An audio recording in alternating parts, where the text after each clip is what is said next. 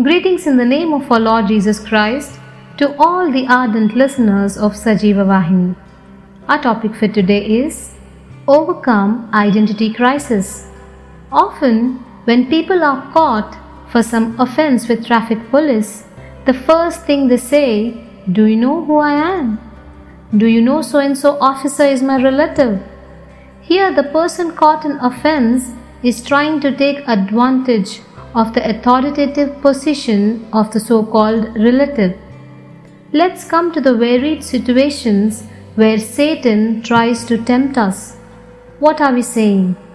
Can you imagine talking back to Satan, saying, "Do you know who I am and whose I am? How dear am I to the Creator who purchased me with the precious blood of Jesus Christ?"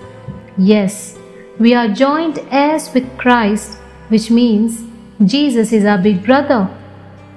Jesus, the living one who holds the keys of death and hell. Bible says, "Give no opportunity to the devil." We need to know who we are in Christ Jesus, and when we know, we do not fall in the trap of the devil. Be alert, be reflective, because your enemy Satan roars like a lion and is walking and seeking whom he may destroy. Did you observe? It just roars like a lion, which means it's not a real lion. If you do not know that Lion of Judah lives in you, you will be taken for toss for your ignorance, my friend. Word of God says, "My people are destroyed due to lack of knowledge." So resist the evil by spoken word of God. You will not fear when you know the one within you is greater than the one outside. When Satan tries to condemn you, say, "No condemnation for those who are in Christ." Did you know even Eve suffered identity crisis? She didn't know she was already made in God's image.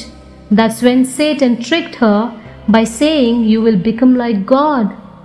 Satan always tries to suggest something just to know if you suffer identity crisis. And if you know the potential that God has deposited in you, every trial becomes a testimony. You will no longer be a victim but a victor.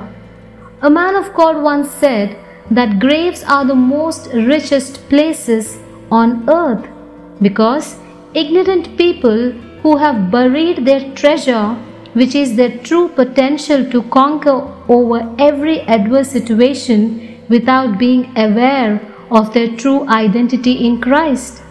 Let's strive to be wise as an intelligent heart acquires knowledge and the ear of the wise seeks knowledge.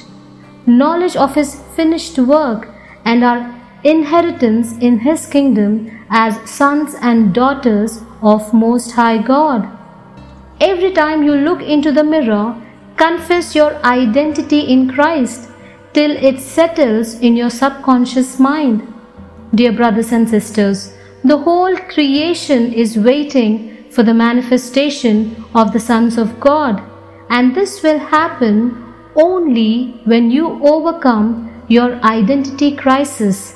Let's begin this journey of overcomers by accepting Jesus as Lord of our life for the precious price He paid for you and me.